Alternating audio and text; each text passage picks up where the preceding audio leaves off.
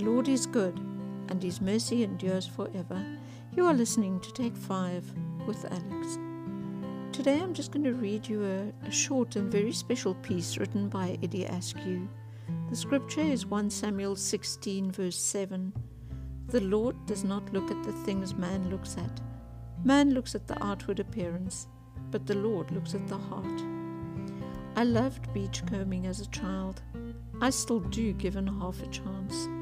It's the anticipation in walking up and down the tide line looking for treasure. Treasure can be a beautiful shell, a polished stone, or a worn bit of driftwood. I've been fortunate.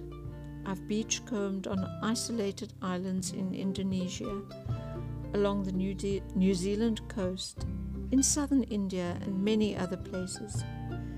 A shell found on the beach is always empty. There's no sign of the creature that made and lived in it. But what a work of art a shell is. The color and symmetry of the spirals programmed into its creation. A wonder we take for granted.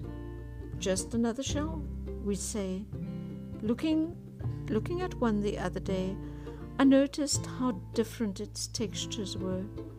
The outside hard and rough, abraded by the constant movement of sand and waves, but the inside smooth to the touch, without blemish. And that's where its owner lived, inside.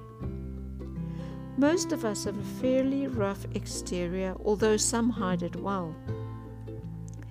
It's the shell we live in to protect our privacy and prevent people from prying into our lives.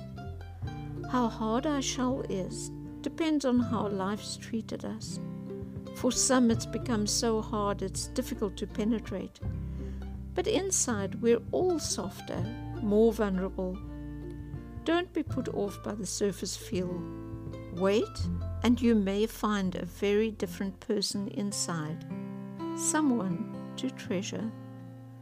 Lord, let me look below the surface of life and find the treasure hidden deep inside. Let that be our goal today and for the rest of our lives, to look at people and to find the hidden diamonds in the dust.